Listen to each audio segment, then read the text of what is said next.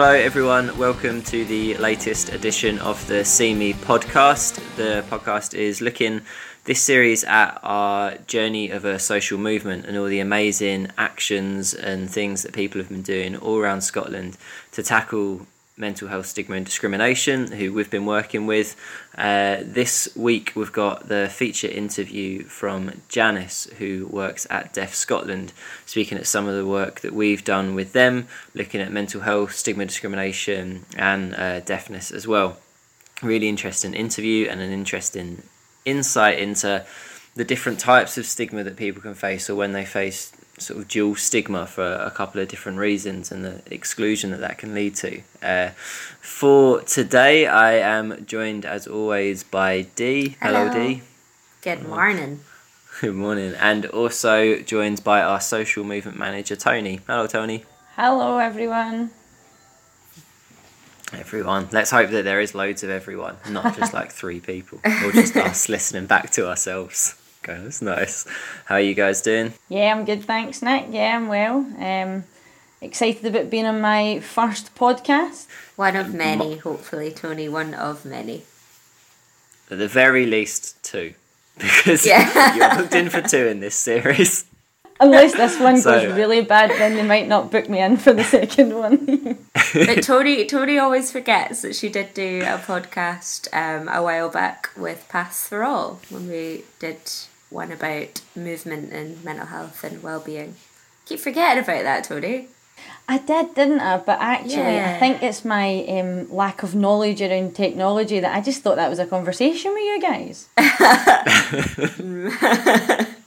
I like it. So you've been in a podcast, but you had no idea that we were recording it, that you just thought that the little microphone was just being passed around and it was just a fluffy bit of fun.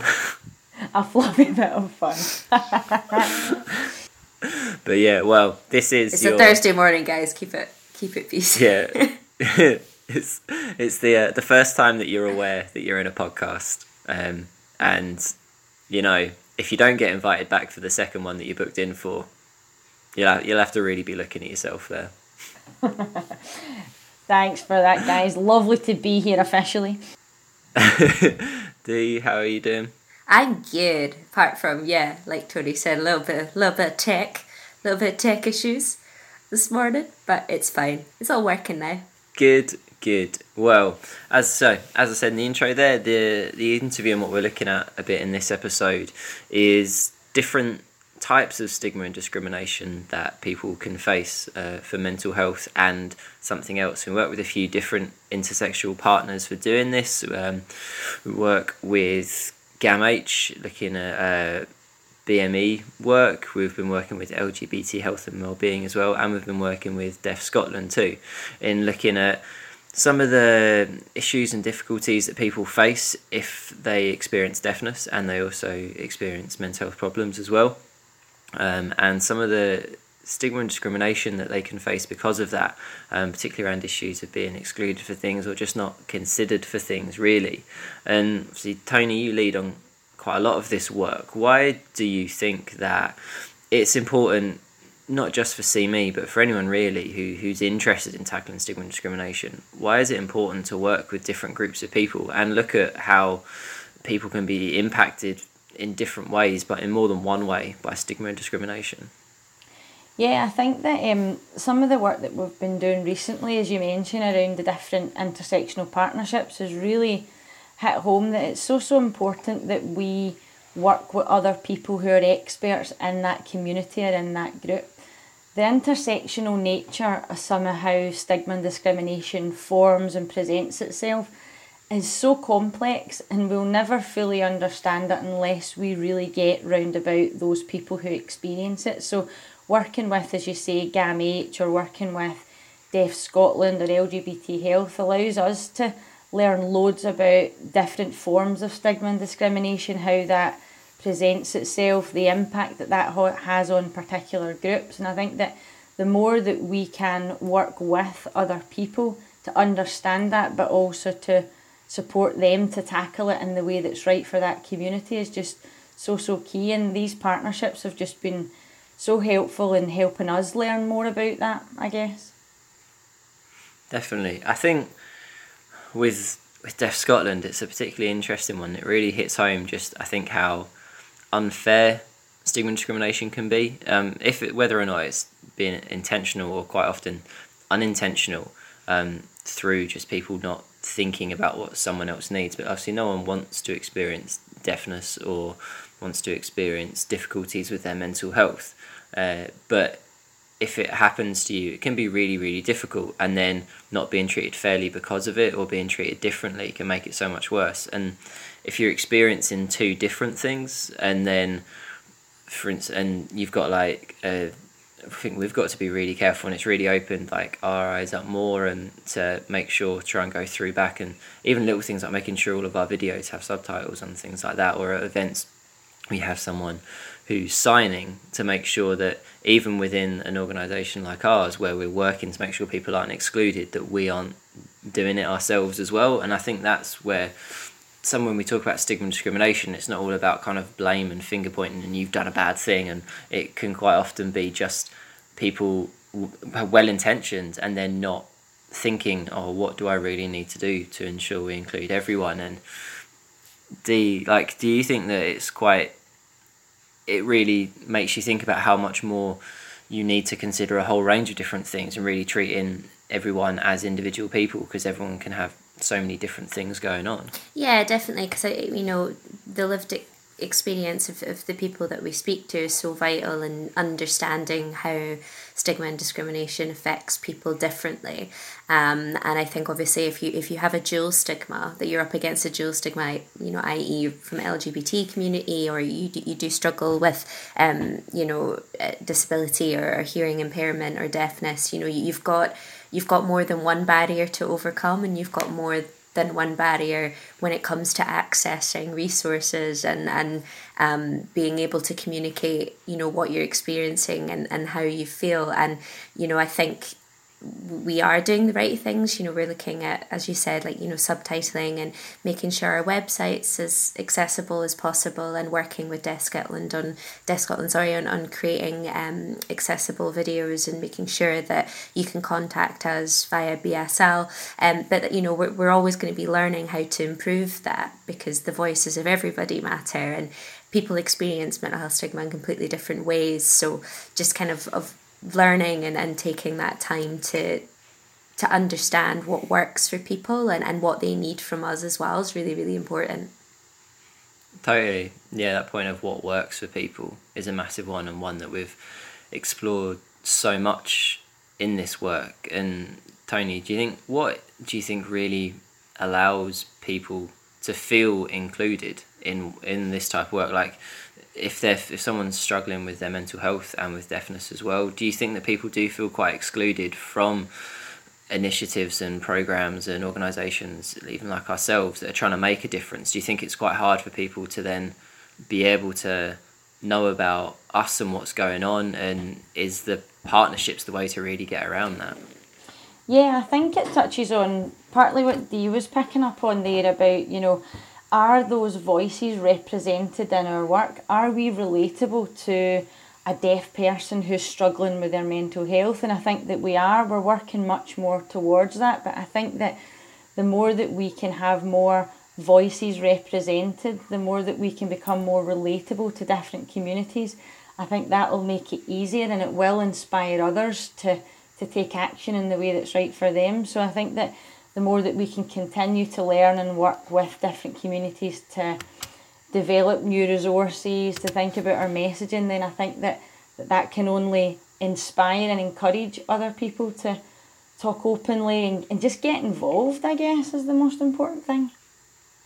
Yeah, totally. And one of the big bits of work that we've done with them is creating some videos. They led on the work, creating some amazing videos looking at the impact of deafness and struggling with your mental health and experiencing stigma and discrimination, but quite sort of positive videos in terms of looking at what people could do to help, what people could do to support, the types of conversations you can have, the types of communication that's helpful as well.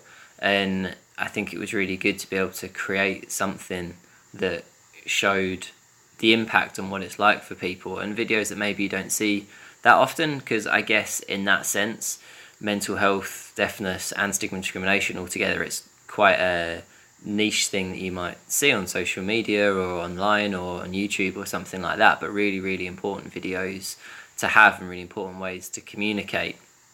Indeed, we really how do you think social media, and obviously you run our social media channels, like, and those videos, did they get much reaction and impact, or what was the reaction? And do you think that it's good to have that type of content on social media so people can visibly see that they are, I guess, being thought about? Yeah, definitely. I think in terms of reaction, that, you know, the reaction when we put those kind of things out is always positive, because we're reaching new people, which is what we want. And, you know, we always say that, you know, we never want to exclude anyone, and everybody needs to feel like they're being communicated with and listened to. And I think, you know, with something like social media that's so wide ranging and such an open and wide platform for engaging people, it's essential that we're doing that work and that we're making it as accessible as possible for everyone.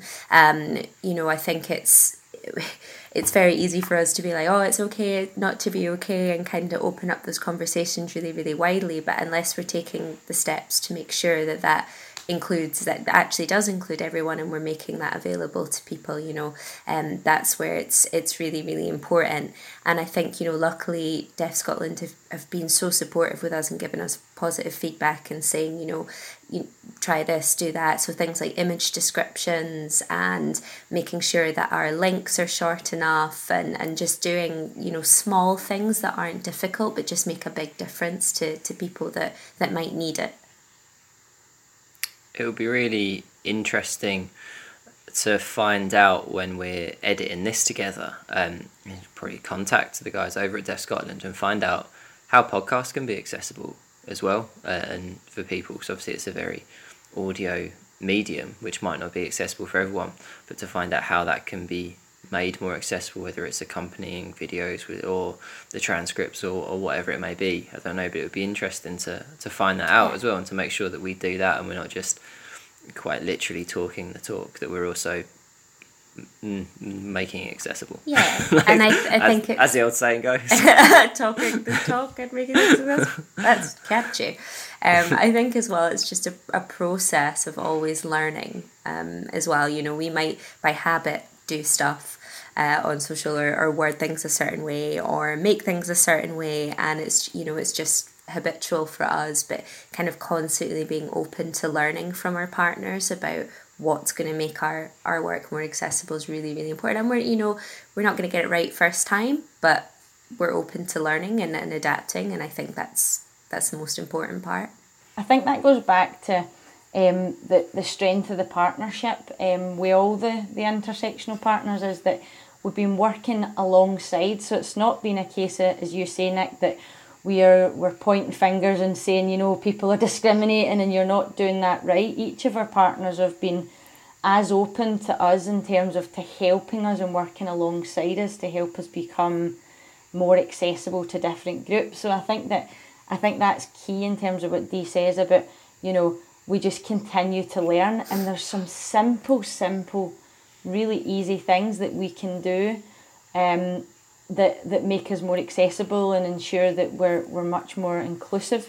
Like things like when Deaf Scotland came to a meeting at the SAMH offices, and they were thinking about, you know, very simple things like when you as a deaf person come to enter a building, if there's only an audio thing there, like a buzzer or whatever, then if there's not a window there, then you can't explain to the person at reception that you're a deaf person. You can't see through the audio. So they were complimenting our offices for being inclusive in that way, because as a deaf person coming, it's less intimidating.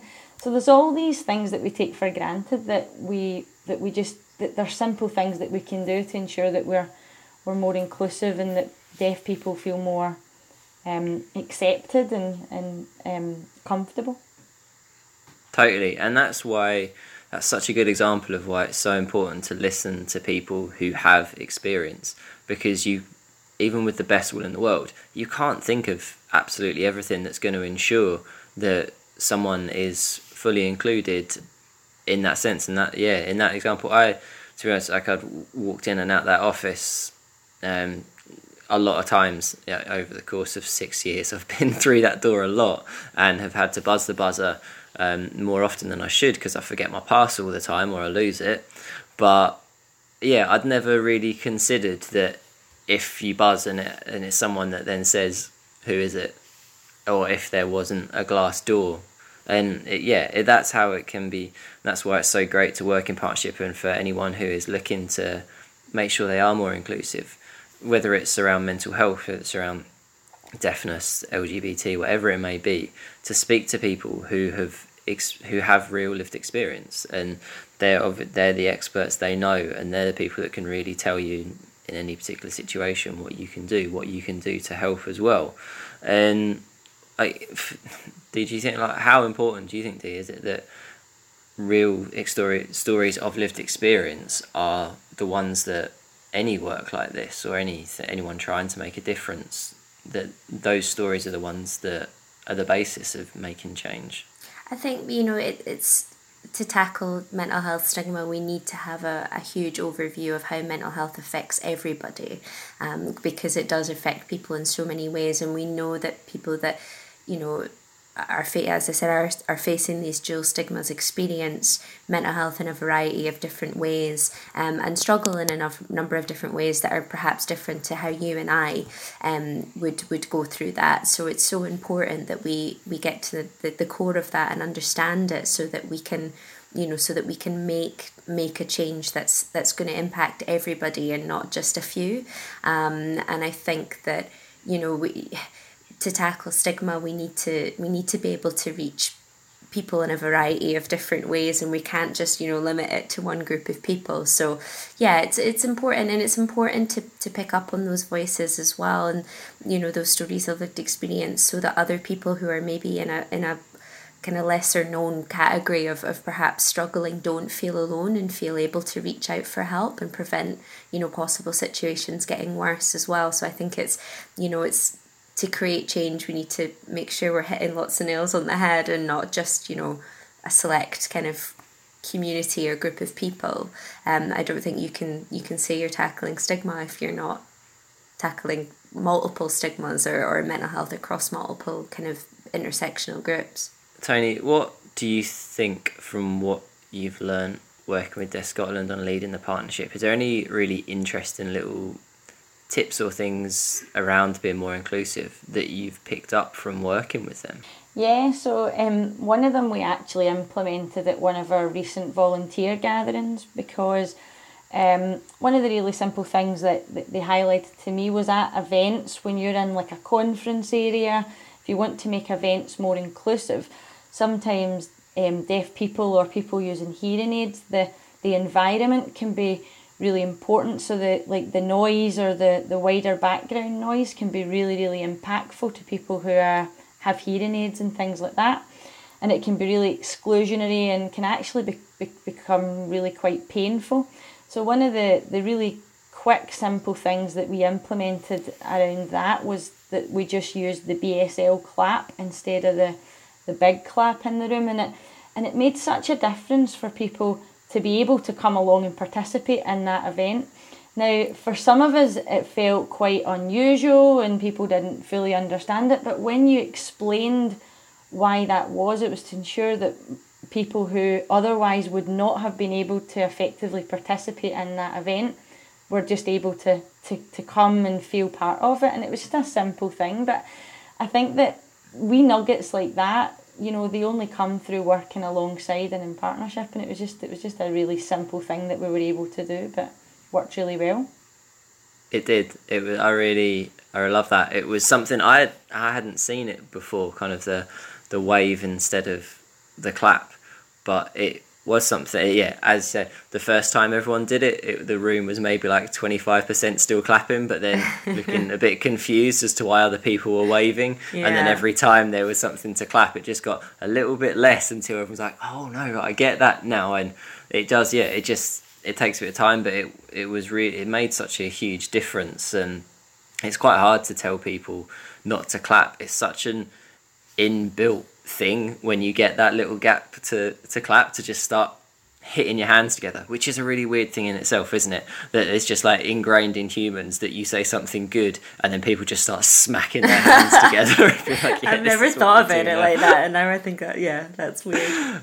I remember, although adding a bit of a sidetrack thing, I was a best man a few years ago for one of my friends. And obviously one of my friends is not going to be someone who hates me. Yeah, I was best man at a wedding for an enemy. Nick's just making a plug at the fact that he's got friends.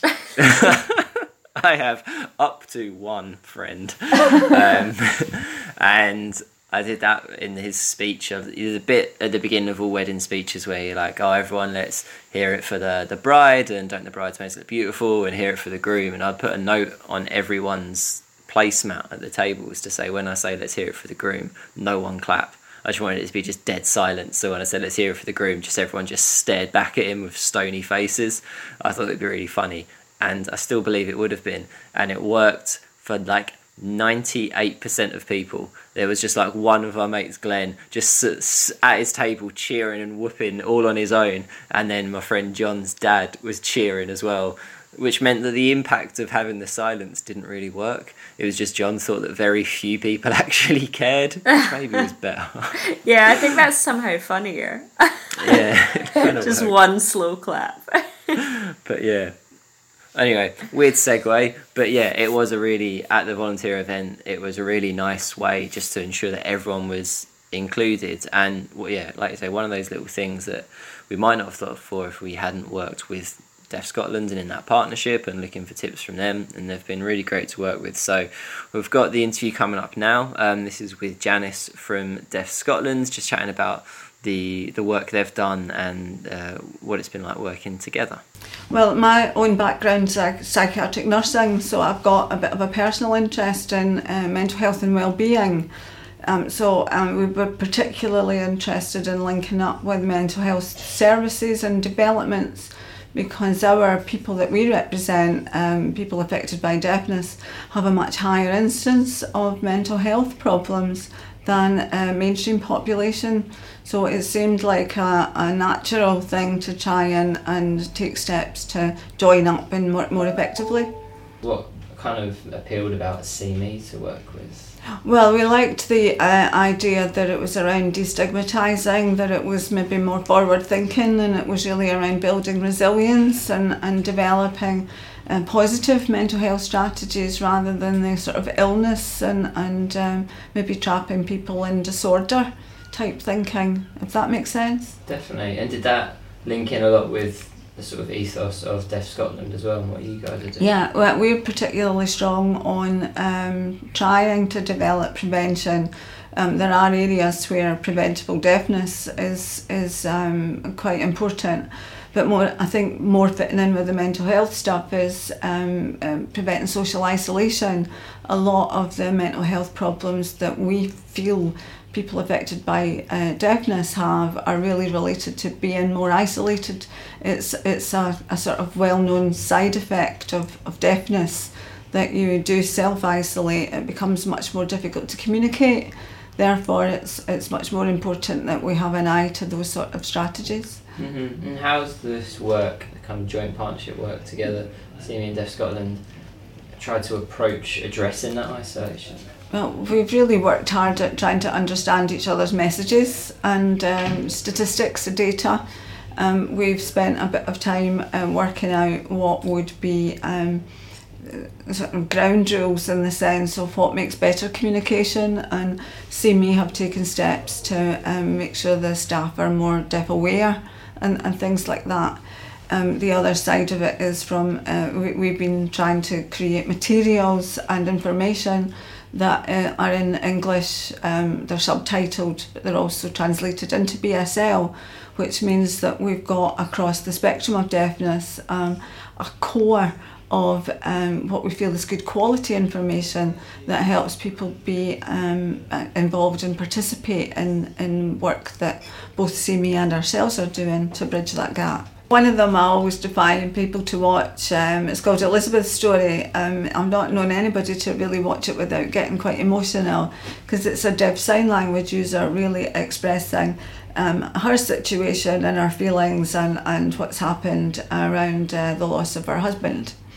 It's quite a poignant story, and I think it's richer in the fact that it's described in sign language, so it really does get across all the challenges that sign language users face when dealing with access to typical mental health services.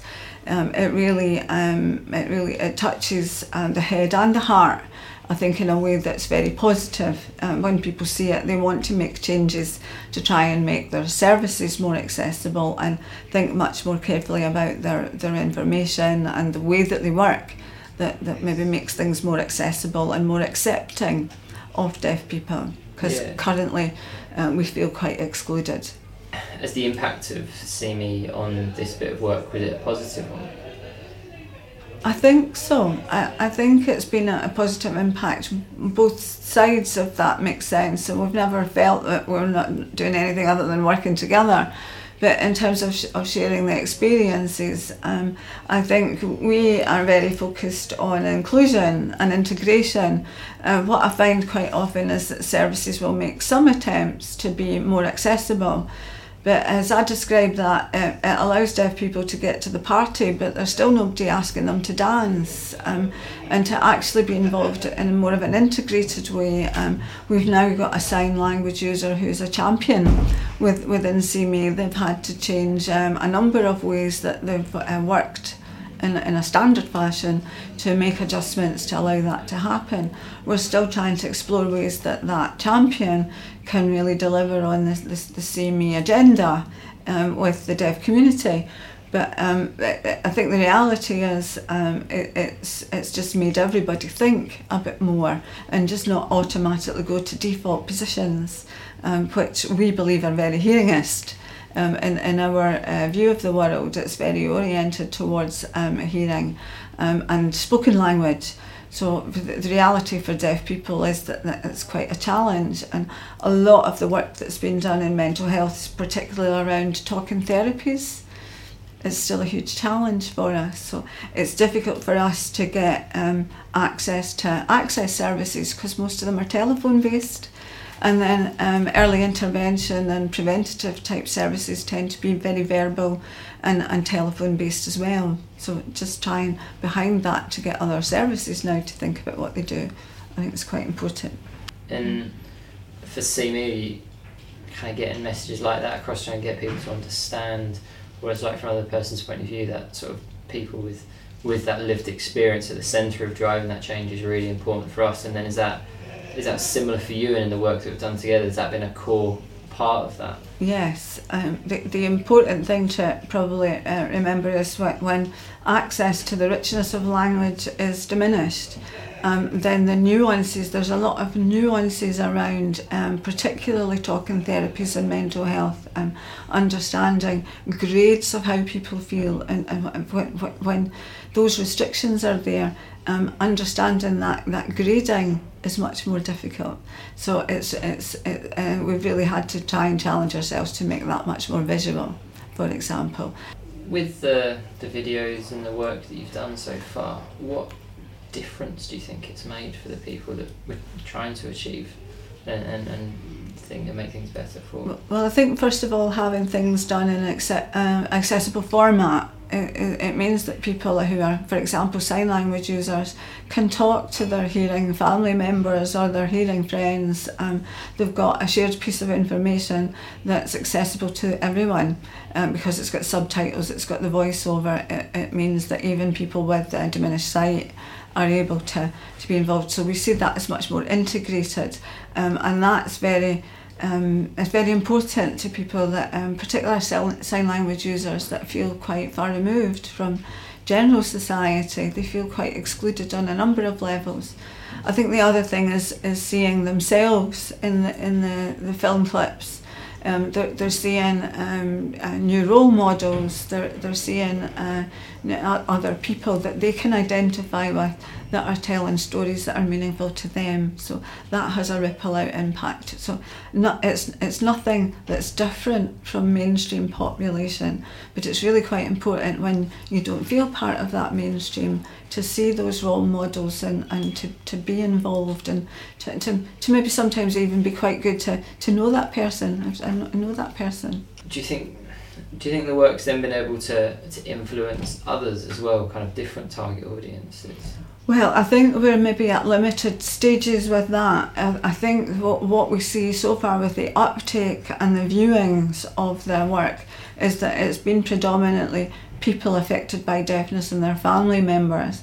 I think we've got more work to do to be engaging with professionals and to help professionals understand the language challenges, the communication challenges, and the lack of access and the barriers that they maybe don't see in their everyday practice, because I don't think that people leave the house believing that they're going out to do a poor job, but actually many people believe that they're good communicators when actually there are a number of challenges around the communication that could be improved quite quickly, even where it's done, the noise in the background, good lighting, all the sorts of things that we know, but as we get into our busy professional lives we start to forget.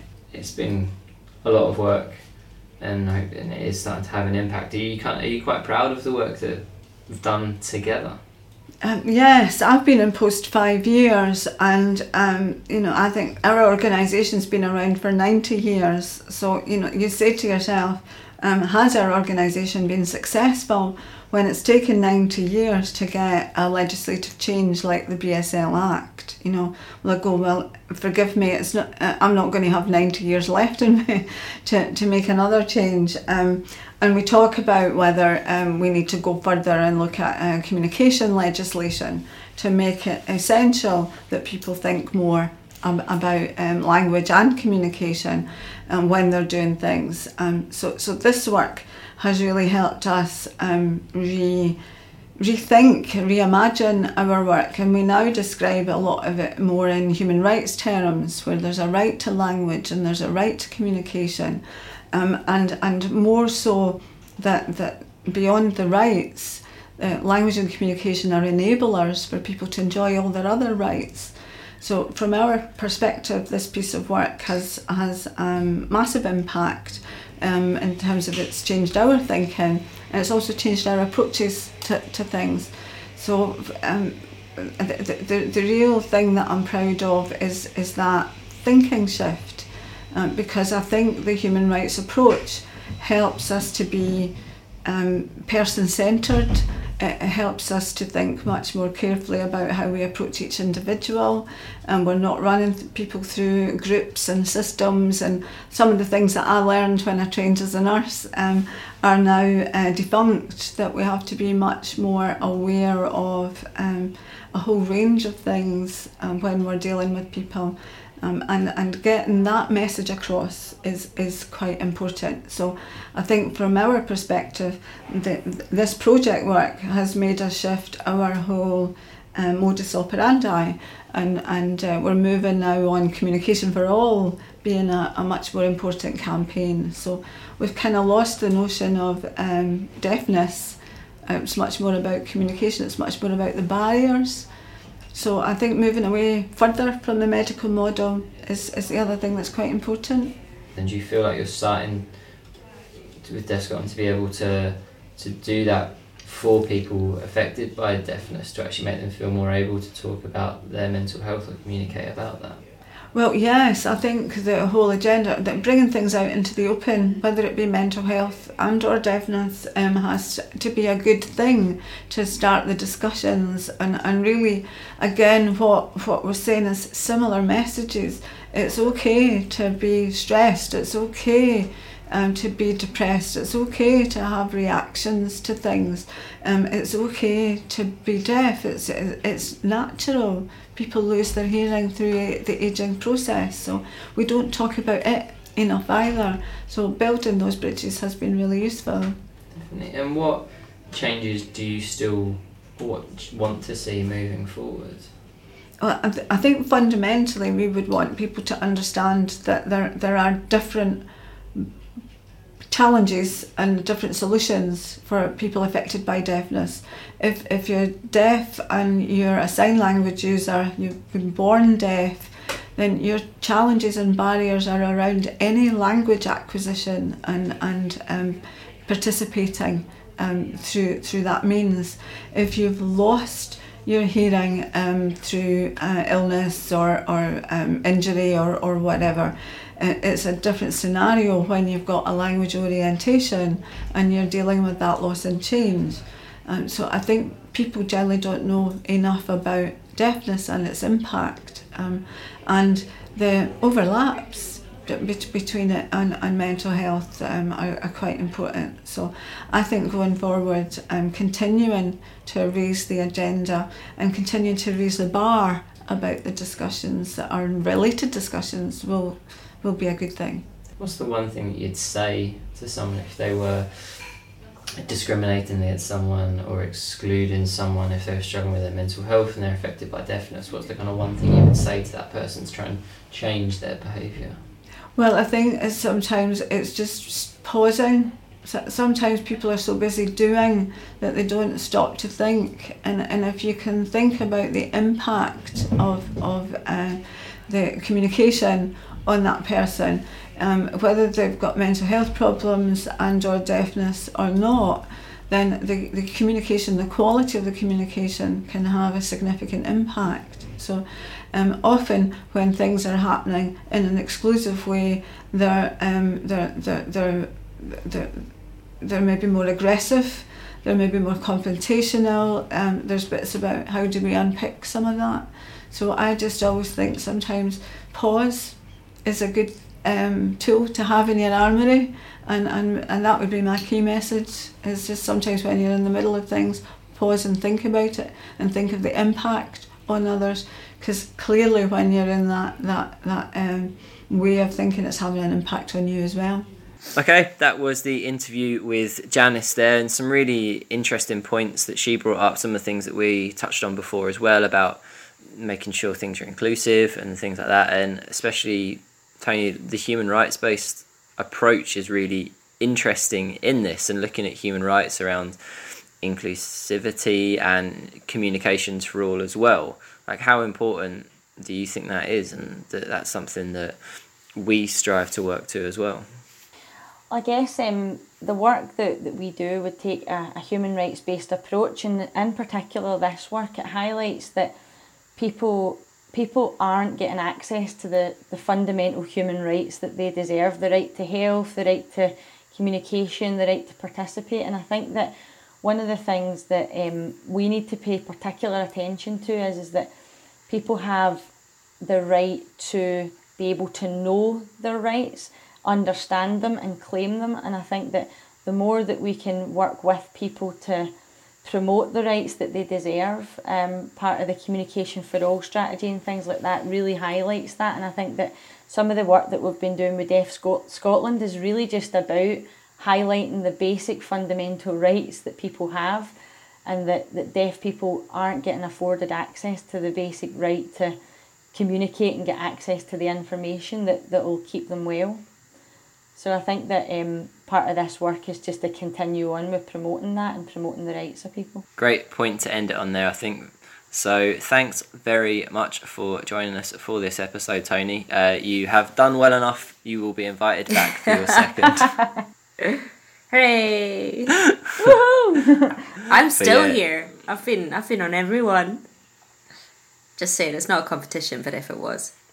If it was, D's well up there. Okay, cool. Well, thank you both very much, and we will speak to you next time. Bye-bye. Cheers. Ciao.